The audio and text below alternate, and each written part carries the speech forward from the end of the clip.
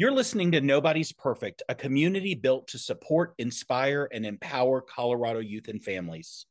Our mission is to collaboratively break down stigma and offer solutions to mental health and well-being challenges we all can face. Nobody's Perfect is powered by the National Alliance on Mental Illness, Arapahoe Douglas counties, and NAMI, Colorado. Here, we don't dwell on appearances, expectations, or the pursuit of perfection. Our primary goal is to foster a welcoming environment for candid, inspirational conversations. Our sole mission is to tap into the strength of shared storytelling, delivering you valuable resources that cultivate fresh perspectives grounded in compassion, emotional resilience, and hope. I'm your host, Jason Hopkins, and thrilled to have you join us for this transformative conversation. In each episode, you'll hear from fearless experts, community advocates, leaders, parents, and others supporters of youth who have chosen to raise their voices to remind teens and families that despite life's most pressing hurdles, everyone deserves to be seen, heard, and valued. Every episode will spark meaningful conversations between youth and their families, which often poses a major hurdle in effectively communicating the challenges often associated with mental health conditions. Together, we'll explore a wide range of topics, including challenges that can arise in our daily lives. We'll explore topics like depression, anxiety, substance abuse, disordered eating, bullying, gender identity, school violence, and more. Our guest experts will introduce innovative approaches to help you navigate these everyday challenges, foster informed next level communication, and share valuable support resources that meet you where you are. Tune in every other week on cozy101.com/imperfect as we come together to embrace the shared human experience through respect, empathy, and impactful action. We aim to make a bigger impact right here in Colorado. Nobody's perfect because perfection isn't real. Your story is.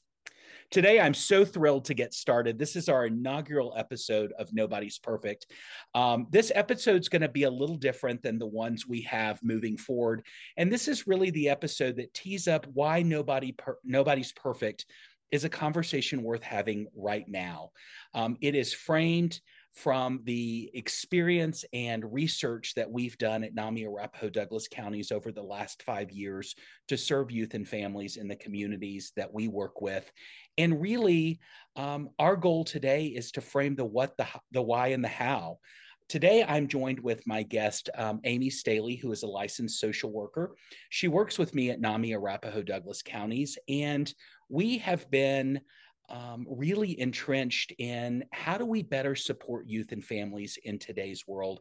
And Nobody's Perfect is the kind of kickoff for that work that we're doing to move the needle on better supporting those in times of need and their struggle. Amy, welcome. I'm so glad to have you here today.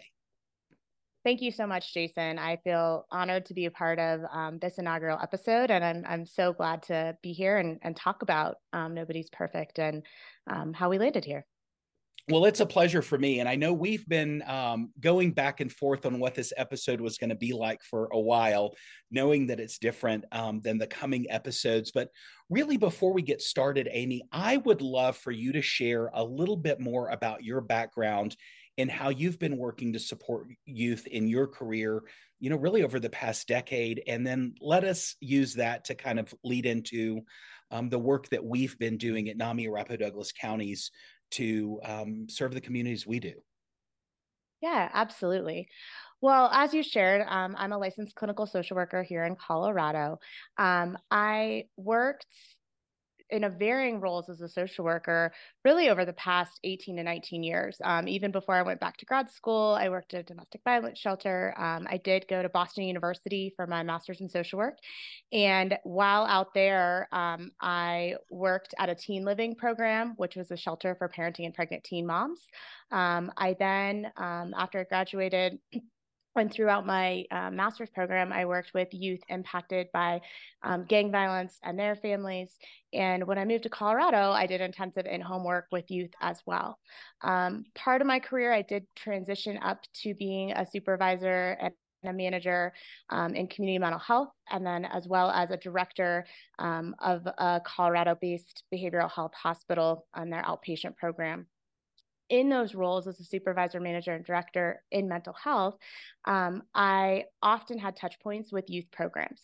So while some of my work was adult facing, I also worked with programs that were an intensive outpatient program for youth, a hospital step down program for any kids and youth that were stepping out of crisis. I myself also, as a supervisor, did crisis evals at times on youth. So I've really had a touch point and a button on what happens for youth in the crisis world for mental health.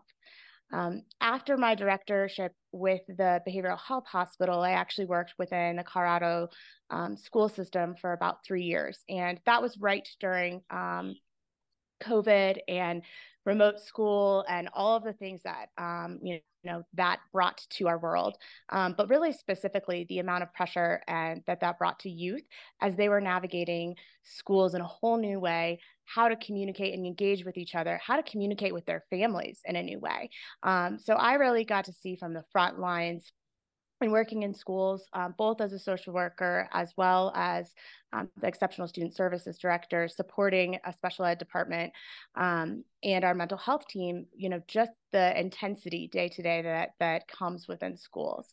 And through that process, there's a lot that sparked in me of recognizing the amount that our youth have been in crisis and are in crisis, and even more recently and post-pandemic, have we seen what this looks like for youth and their families. And really, I'm excited to be here today to talk about how do we support families and youth and talking about these things and help educate folks.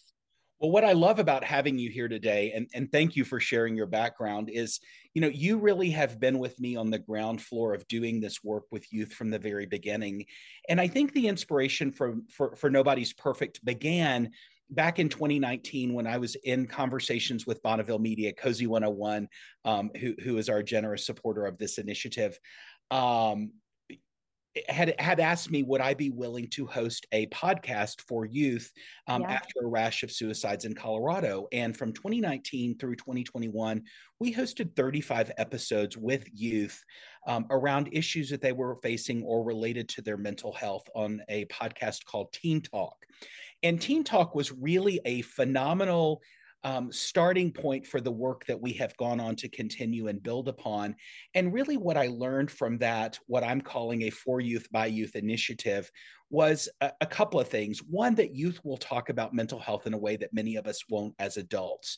Two, recognizing that they are struggling, at alarming rates and really seeking support in their peer groups and with others. And we're going to give some statistics that validate this in just a minute. But really, the thread that I saw pulled through every single conversation was this desire or need that teens and youth today felt to be perfect, and the recognition and the pressure that they felt around getting the right grades, doing the right, extracurricular or social activities that would look good on a college application, really about their next steps that felt so far afield from where they were in their present lives, that there was this anxiety and this underlying current of, perfectionism that really framed these conversations. And as time has moved forward, what we've really done in a thoughtful way at NAMI ADCO with Amy's help also is looking at intentionally, where are the disconnection points among youth today? And one of the things that we recognized very early on is we have parents that are trying to raise kids today in a world that's very different in the world than they grew up in. I mean, obviously, the integration of technology has changed many things. And we find that instead of becoming more connected, we're often becoming more disconnected, in our roles in parents, in our roles as educators, people who support youth. And these conversations we're hosting here is really foundational in us, creating new inspiration points to have, inspired conversation with youth today, to learn from them, again, for youth by youth. I mean, the work that we're doing here has all been validated by youth, in topics and things that they are focused on and looking for support with, and really guides us as we move forward to have these raw, honest conversations that sort of break down these walls around nobody is perfect, recognizing that we all have a story and our stories have value. and frankly, hosting conversations that lead to deeper connection and conversation. I mean, that's my goal for this series. So Mhm. today I mentioned the episode is going to be a little different. I'm really hopeful we can get into kind of the what, the why, and the how. And I want to start with the why. And I've just shared a little bit of the why. But Amy, what I would love for you to do is tell our listeners a little bit about the work that we've been doing in the last year and a half at NAMI Arapahoe Douglas County, specifically related to teeing up, getting ready for these conversations.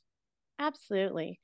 So, one of the projects that we have done was actually brought up through Douglas County. And Douglas County had initially reached out to us to get the voice of individuals who are living with serious and mental illness, as well as their families, because at NAMI, that is one of our core values, is really bringing to light the voice of people who are personally impacted with mental health issues and their families. And so we were honored that we were approached to seek this feedback. And through our stakeholder conversations, it became very evident that we needed to extend this survey process to youth. Many more youth are presenting earlier with episodes of psychosis. Many youth are experiencing crisis. And so we went back to Douglas County and, in collaboration with the stakeholders, decided to also develop a survey that went out to youth and their families to seek feedback about what they understand they have access to in regards to services for mental health, and what ways they think of mental health, and where do they go for support, or what do they think we need to know more about.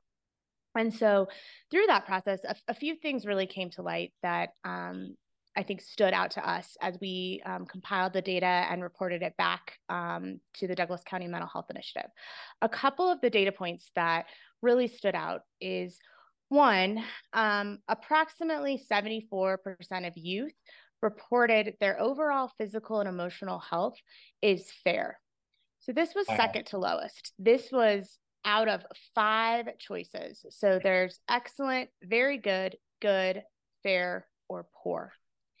And nearly 74% of them chose the second to the bottom. So let me And make this clear. Like, of the 5 choices that were given, we were at the second to the bottom in youth reporting how they felt about their mental and physical health.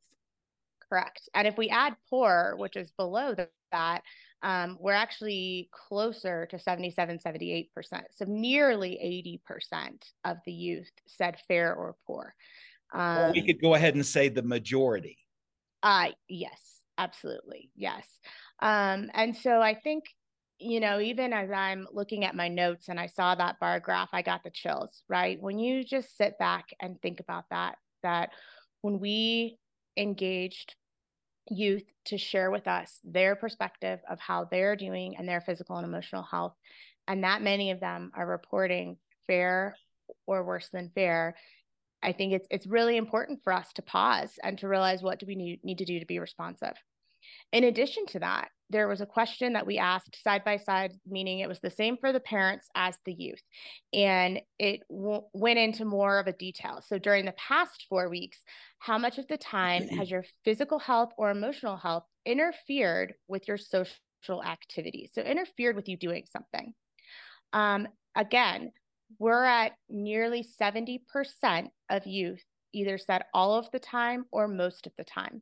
Wow. So we're at nearly 70% that are saying that their physical or emotional health in the last 4 weeks impacted them in not engaging socially, which we all know as humans, the social connection is something that is positive for us. It helps us, it keeps us going, it keeps us feeling positive and alive.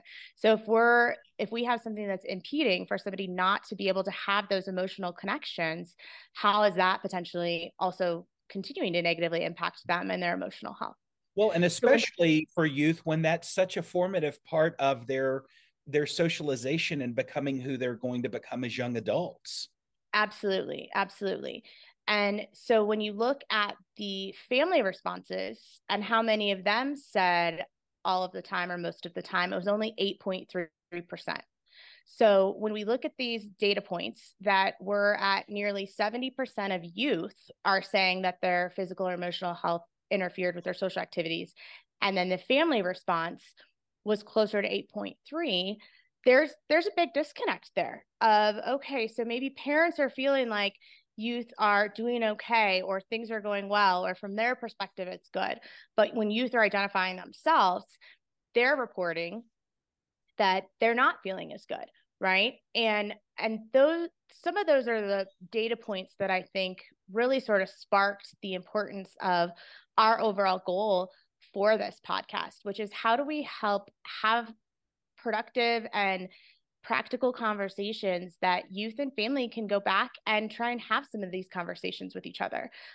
We understand, as you mentioned, it's a very different time growing up today than it was, you know, even 10 years ago, we'll say, but we'll, as we look at the generational gap and difference in age between parents and youth today, it's a different time.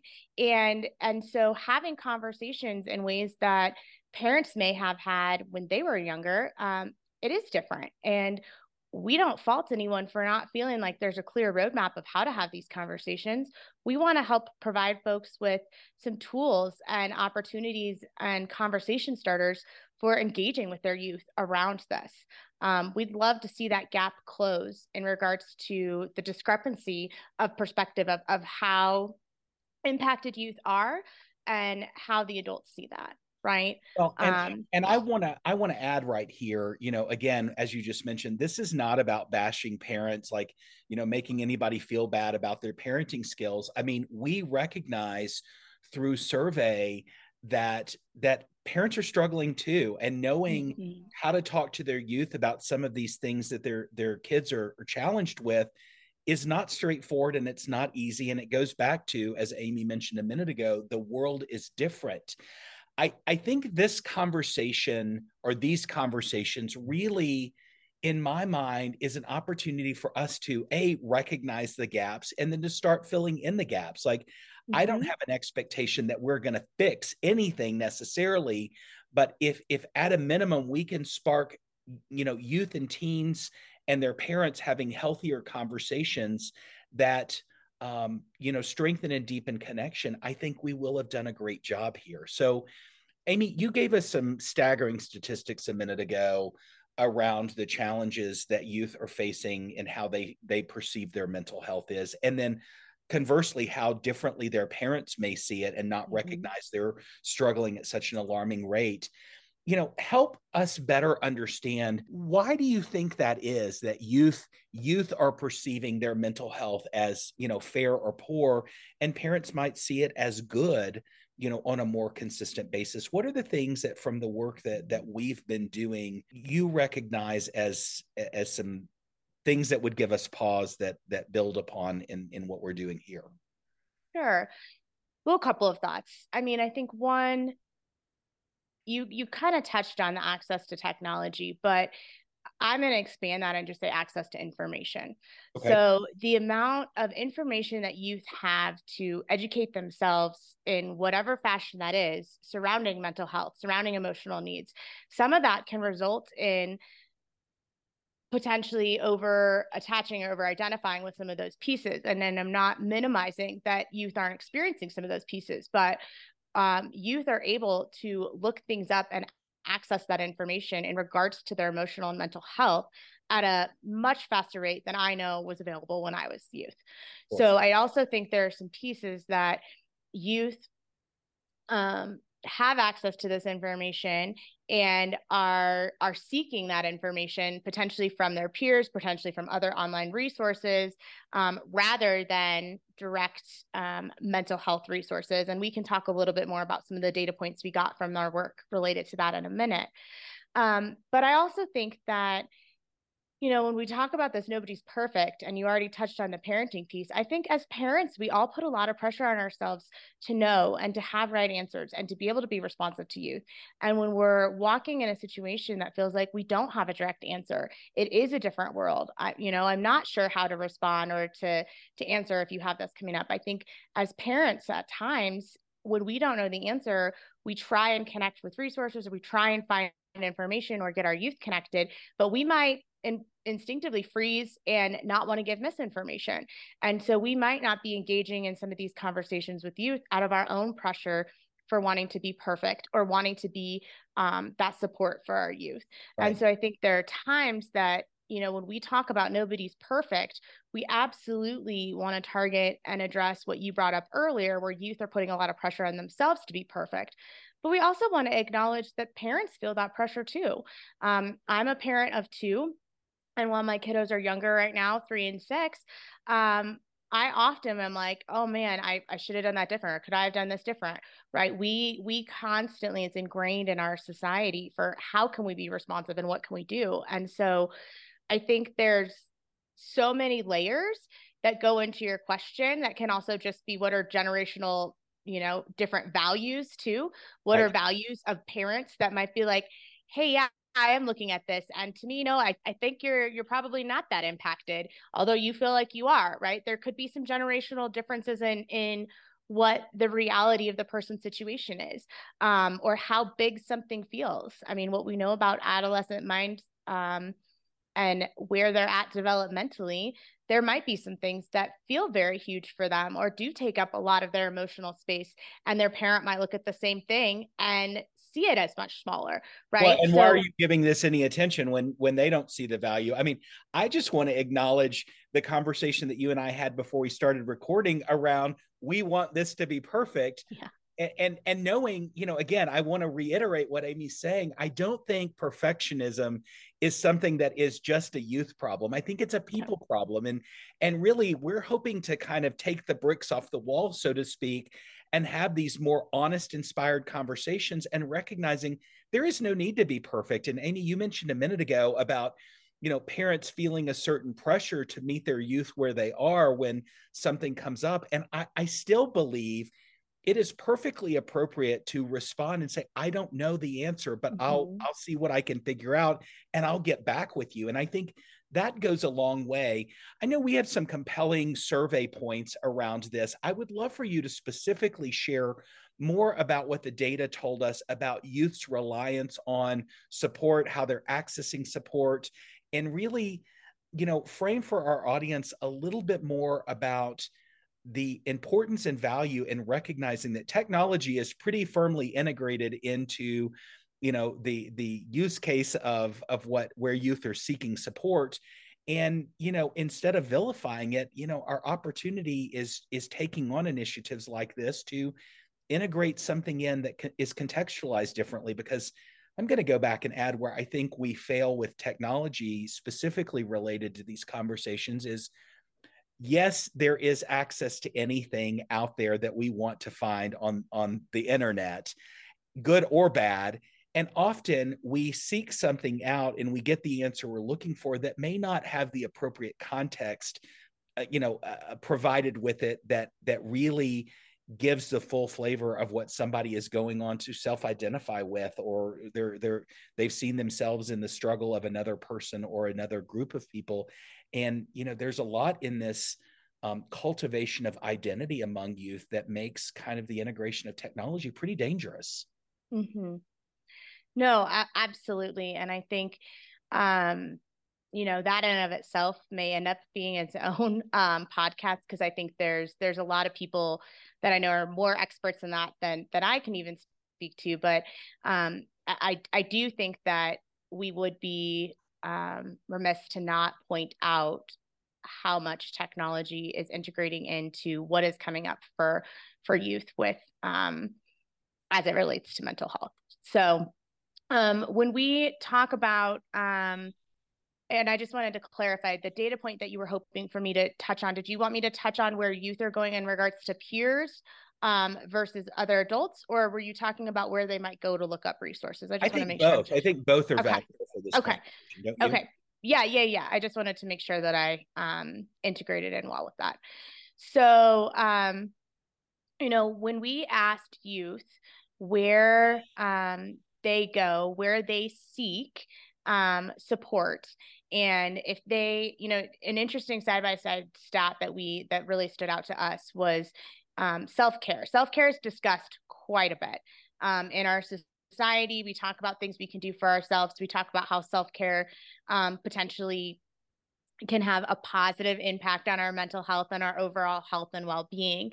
Right. And when we asked youth if they felt that self-care can benefit their mental health, there was 48%, so almost 50%, and if you add the strongly disagree, that disagreed with this. They did not feel that self-care. And I think that that's an important stat to review, because as we look at then if they feel like they have the coping skills and things to work through when they have tough moments, almost 75% of them said they strongly agree. Actually, we're up to close to 90% that either agree or strongly agree that they feel they have the tools. And the reason that this data point is important is that this is almost acknowledging that youth do not feel they need the adults. Youth do not feel that they need help from somebody outside of themselves to manage distress, to manage things that are tough for them. And again, when we think of developmentally, right, youth often feel kind of like they're superheroes and they've got this and they don't need help. And right, like I'm almost an adult, I'm good, I'm good. So there's Right. components of that could be attached. But in reality, I think there are some pieces that we're uncovering and we've discussed that are also that youth aren't feeling connected to the adults. They aren't feeling that when they have those conversations, they're feeling seen and heard. And I think that that's an important piece for us to not gloss over. Additionally, when we asked if they talk with their peers about mental health, there's 92.8% said yes, they talk to their peers about mental health. So not only are they saying, I feel like I've got this, right? I have the skills that I need, I'm good. Also, 92% of them are talking to each other, potentially more than they're talking to adults or reaching out. When we look at where youth are going to look for resources to improve their own mental health, 36% of them are going online, and only 25% of them reported family. So I think it's very interesting, even if we just put those side by side, right, that there's that much more, 11% more that are reporting that they go online versus talking to a family member. And I want to add something there. The 34% was the biggest category of respondents. Online was number one. Yes, I'm So so it sorry. came And before anything it's else. 30, it's almost 36%. I think I said 34 because I was looking, I Sorry. was jogging. So it's 36% of youth Okay. report that they are going online to seek resources for their mental health. And that is the first place they're going to improve their mental health. And it is the largest category that was responded. You are correct. Right. And to add, thank you for clarifying. And to add to that, you talked a minute ago about the reliance on peer groups. And I love that youth have their peer groups as a support today. But I also want, with every light side, there is a dark side. The dark side of that is we often have peers that are collaborating, kind of in their muck. And it can often be a pretty dangerous place to navigate ups and downs of sick people helping sick people. And I don't want to be unkind about that, but I do believe that people can only meet you from their place of experience. And if you're struggling with something and reaching out to your peer group and they have no frame of reference to that other than they're your friend and they want to support you, that doesn't always lead to the healthiest outcomes. Is that, did I say that accurately enough? Yeah. I mean, I think that, um, you know, one of the things that I've done in the field is a lot of trauma-informed care trainings and vicarious trauma trainings. And one of the pieces that I always touch on that, because I think some of this can be hard for adults too, right? Sure. Sometimes we find shared experiences. And so we connect with others who are having that shared experience. And it doesn't always result in us feeling better or getting to a better place. Not to say that it never does. But when I've done vicarious trauma trainings, one of the things I always say is you need to have a buddy or somebody you can unload to, but you need to start by saying, are you in a place that I can talk to you about this right now? Right. Are you, because sometimes what we do, I call it a trauma vomit, is we're all hyped up. I'm having a trauma reaction and I just like vomit all of the things that are happening to me or all of these other things that I've heard. And then I I just tell you all these things. And you, Jason, might have been like, oh my gosh, I almost got in a car accident on my way to this. And I'm a little shaken up. And now I'm hearing all these things. You might not be in a place to actually be able to hear that and handle that. And when we're youth who are both struggling with different things, and then we talk about those different things, it can feel heavier and bigger, right? And so when you're talking about that, and not necessarily that there's always a positive outcome, or that might be people who are impacted by mental health helping each other, there's a lot of positives about that because there can be shared experience. Sure. But there also can be adding weight and adding additional stress and additional emotional strain to somebody else. And I'm comparing that with when I've done vicarious trauma trainings, because again, I want youth to hear some of what the reason we're talking about these, and we're talking about, hey, could there maybe be some other solutions or different ways to look at it, is not to say what you're doing is wrong, and to let you know these are things adults and others are navigating as well, right? All of us manage this. I'm pretty sure I've probably trauma vomited onto Jason once before, right? And That's vice just part of versa. what we do as humans. Yeah, like that's what we do as humans. It's more, how do we learn to recognize, whoa, when is this something that's really, really heavy that I might be putting on somebody else? And do I maybe need to get extra support, whether that is a resource through school, whether that is a family member, whether that is a mental health support? Do I need somebody else to help me navigate this so that I'm not putting something on somebody else? Or are they going to be able to help let me know if it is too much, right? How do you have conversations about, hey, I want to be a friend for you. I want to be here for you. But what you're sharing with me feels really heavy and outside of my scope. And I feel like we need to go together to talk with somebody, right? It doesn't, I want youth to feel like they can feel empowered to not have to hold all this heavy information, because that's a lot. And I And know the I've data totally tells went on us a that tangent. well, but the data tells it that they're reporting their mental health as fair or poor. And, so it tells me that maybe they are not as equipped to be reliant on themselves and others when they start navigating the challenging times. And again, I'm not saying that they are not, but I think there's something that data supports. There are some issues here. And, Amy, I know that Nobody's Perfect is designed to really be a hub of resources, and I want to get into that a little bit more. But where I'd like to start is this notion of, if somebody's struggling, and again, that could be across a continuum of care, it all the way from, I've had a bad day, through I'm in crisis and really need help right now. I see what we find a lot is there's not really a connection point for people to get plugged in. How do youth and parents or supporters of youth better navigate these challenging times, and where do they get plugged in? Yeah, I mean, I think that's a tough answer because it's not a one size fits all answer, and Right. some of that is going to be unique for each youth and family member. I'm thinking to some of the work that I did in schools when there was a couple of youth that were in crisis, and I'm remembering there's a family member that said something to me like, well, I just feel so lucky that we have you because you know how to navigate the system. And I don't know how many times I've had that conversation with you, that just sits with me, that it feels wrong and hard that that youth got their need met in that moment because I knew how to navigate the system.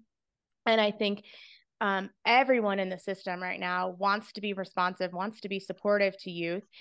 And also, our system has been flooded with mental health needs. I think that there was buildup probably before the pandemic around that, but definitely after the pandemic, we've seen um, the system be flooded, and the mental health workers also need to be taking care of themselves so Right. that they can be present for youth. So, there's a variety of ways that youth can get plugged in. They can start by talking to people through their schools, see if their schools have any resources or places that they partner with really well. In some areas that might be a community mental health, some it might be private group therapy practices, some non-traditional therapeutic interventions. Talking to their primary care office.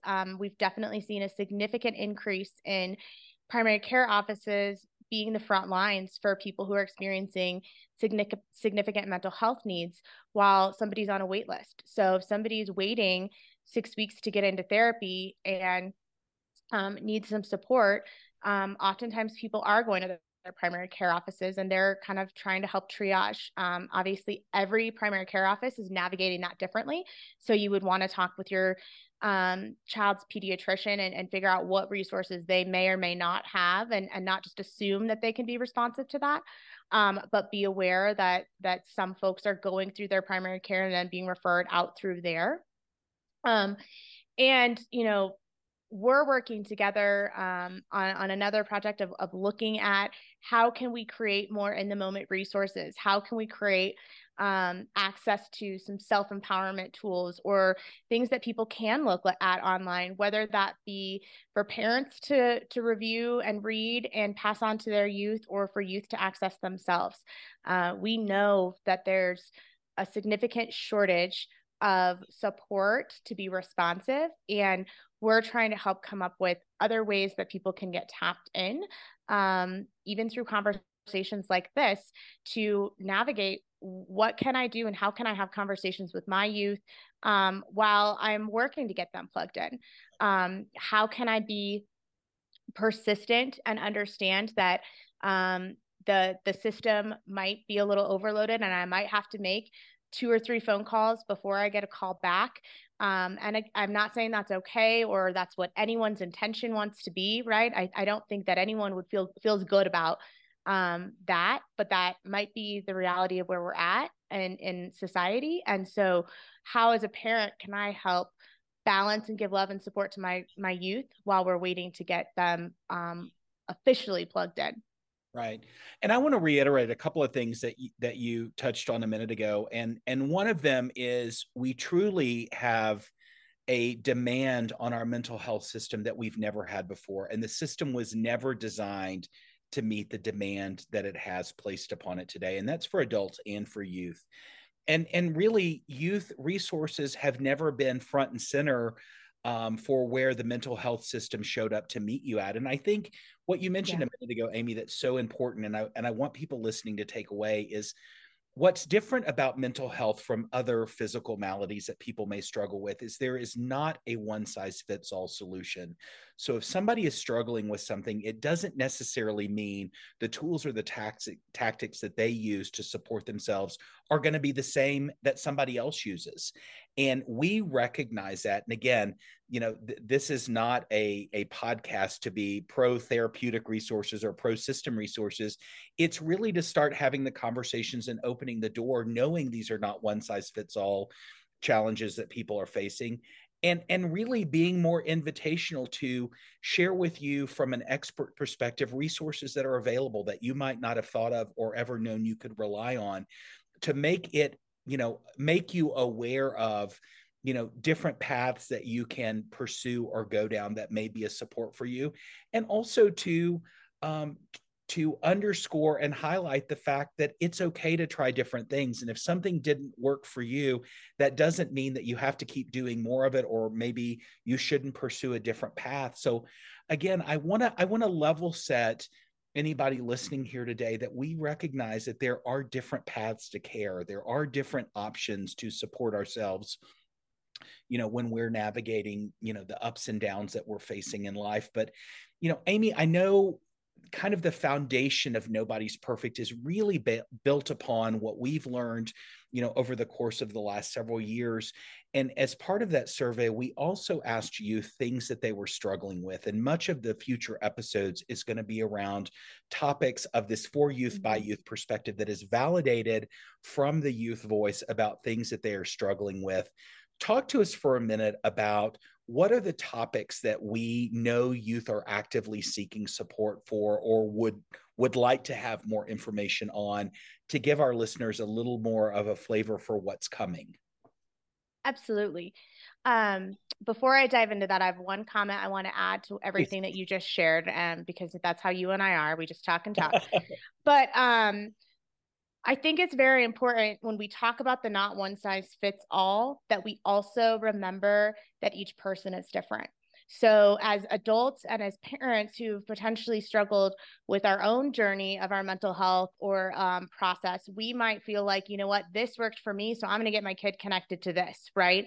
And allowing yourself and your youth an opportunity to explore that what worked for you or what maybe worked for one of their siblings might not be the same thing that works for them, and Right. that that's okay.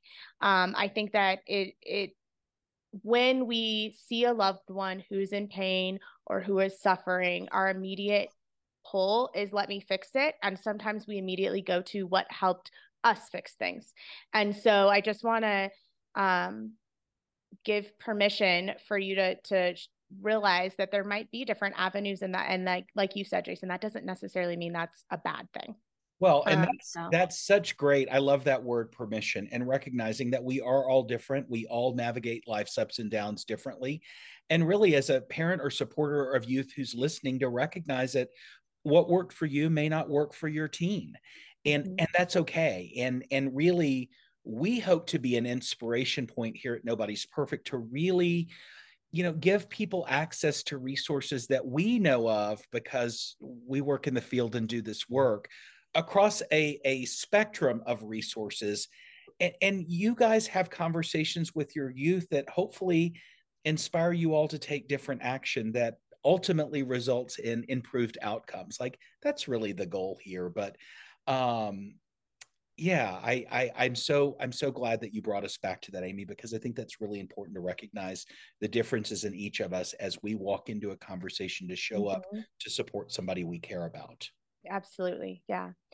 And, thank you for leading into us exploring what youth shared. When we asked them what opportunities for more education for youth regarding resources, what do you think's needed, right? What should we be looking at? And almost 30% of them said prevention resources. 30% of youth are reporting that they would like to hear more about things they can do earlier on, things to be preventative to benefit their mental health. 40% are looking for self management tools. 35% are saying how to talk to others about mental health. So we've already discussed earlier on the data points that 92% of youth are talking to their peers about mental health. How can we make sure that we're having conversations of how to support youth with talking about mental health? And that is part of our intention. And part of what drove this podcast is not only for youth to potentially walk away and think of other ways to talk with their family members, but also to talk to each other about mental health. Well, Um, even Go as ahead. we talked, I'm sorry, go ahead. Yeah, and I was just going to say that there's several others on here. A couple more that I would just like to point out is what to do when someone is in crisis and ways to access resources in the community, and those are right at 30 to 33%. And people, youth overwhelmingly want to know what to do, want to know how to talk about this, and want to know where to go. And hope our goal of this podcast is to bring to light new and different resources and ways to access things in different ways and to learn more about how to talk about these things. Hopefully the conversations will be approachable and practical and feel supportive to you because we recognize and we hear your voice that you want to have these conversations and you want to know what to do. I love that. And I know we also had delved into, really specific topics that youth were looking for support around, which is really the starting point for the expert conversations that we're going to have moving forward every other week. And as I mentioned in the intro, we're going to address the topics like depression, anxiety, navigating technology with your youth today. I know substance use and misuse.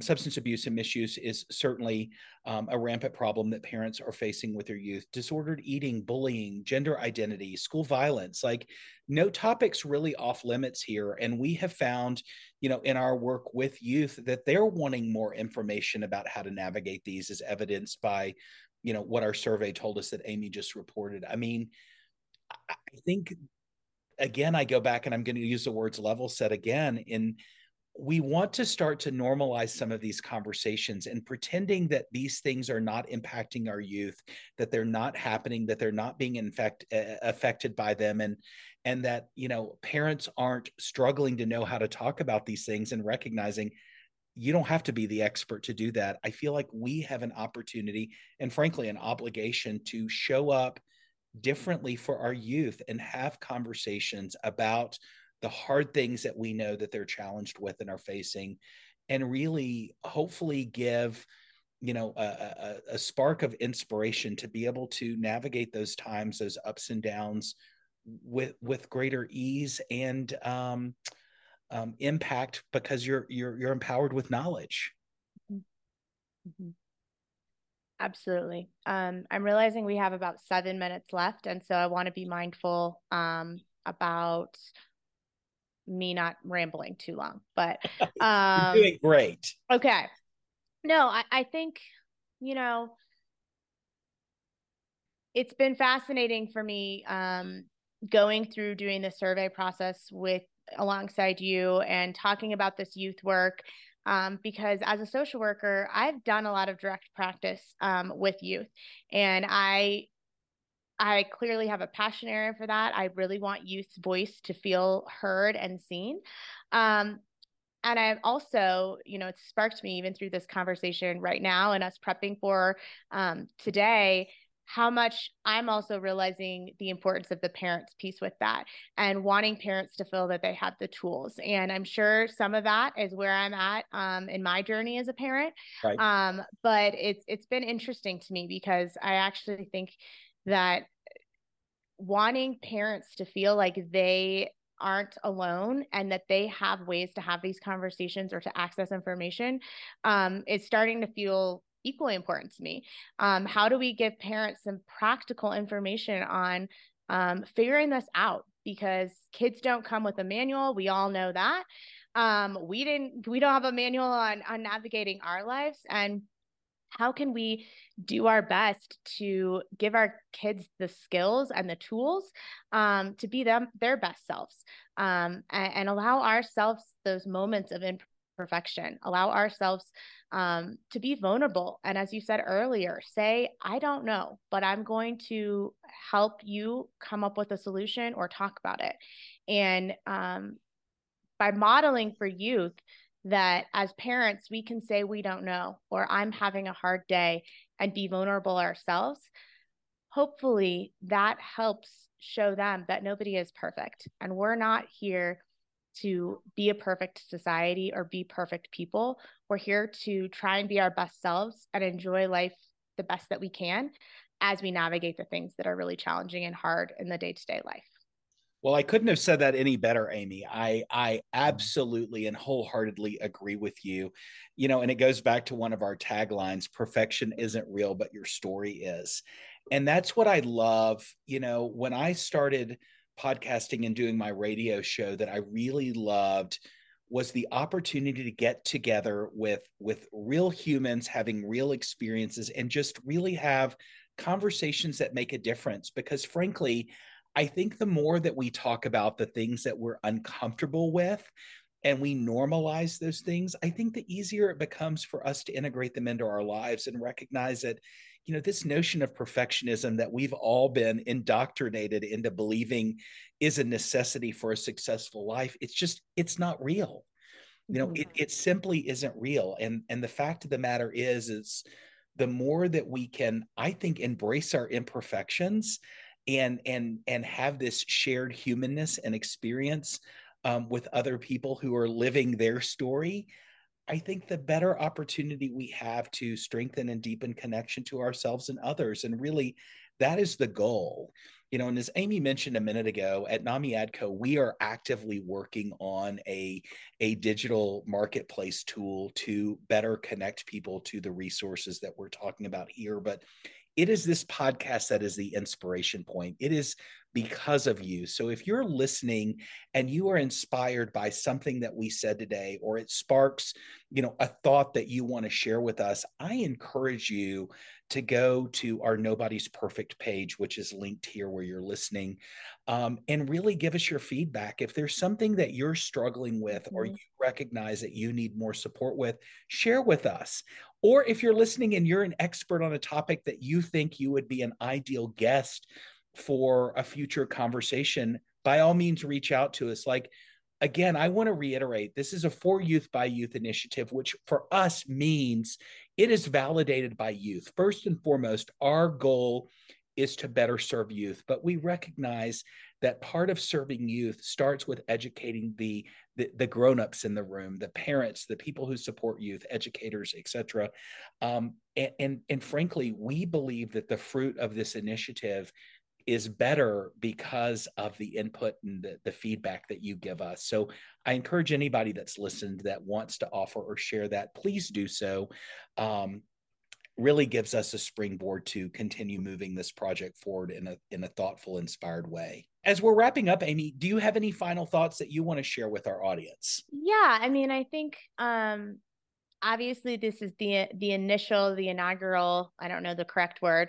I'm blanking on it, but podcast. But part of our intent of having practical tools that youth and families can walk away with will be that we're going to ask 2 questions of guests on this show that are hopefully conversation starters for you. And I strongly encourage youth and their families, whether they listen to this together or listen to it on their own, but to come back to each other and ask each other, what's one thing that you learned or one thing that stood out to you from that? Because I think having the moments to have those conversations with your youth will either bring moments of connection where maybe there was one thing that we said today that stuck out to both of you, and it was inspiring that it was a moment of connection, or it could also bring opportunity for you to learn more about your parents and what's standing out to them, or to learn more about your youth and what they're hearing and what they're walking away with. Part of what is the challenge in the disconnect in navigating parenting these now is potentially not being able to have that lens and that understanding of where each other are coming from. And so that's one thing I would encourage folks to consider as you engage with this podcast, whether you do it regularly or it's a one-time situation, is for you to walk away and talk to a family member, talk to somebody else, talk to a peer. Hey, what did you get out of that? Or what did you think? Because that's how we're going to learn to have those connections and learn that we're all coming at this from different perspectives, and different things might be important to different people. I love that, Amy. And that's a perfect conclusion to this first episode of Nobody's Perfect. Amy, I want to thank you so much for the valuable work that you're doing, the insights that you provided today. And I know that we'll have you back on the show in upcoming episodes, but thank you for being a champion for a cause that we know needs much attention. And I'm just grateful to you for being here today. Well, thank you for including me. It was an honor to be on the first episode, and really to be doing this work right now. I feel like it's bringing together a lot of my professional and personal experiences, and I am honored to be here, and I appreciate the time. Until next time on Nobody's Perfect, remember, perfection isn't real. Your story is. Until we meet again, we'll see you soon.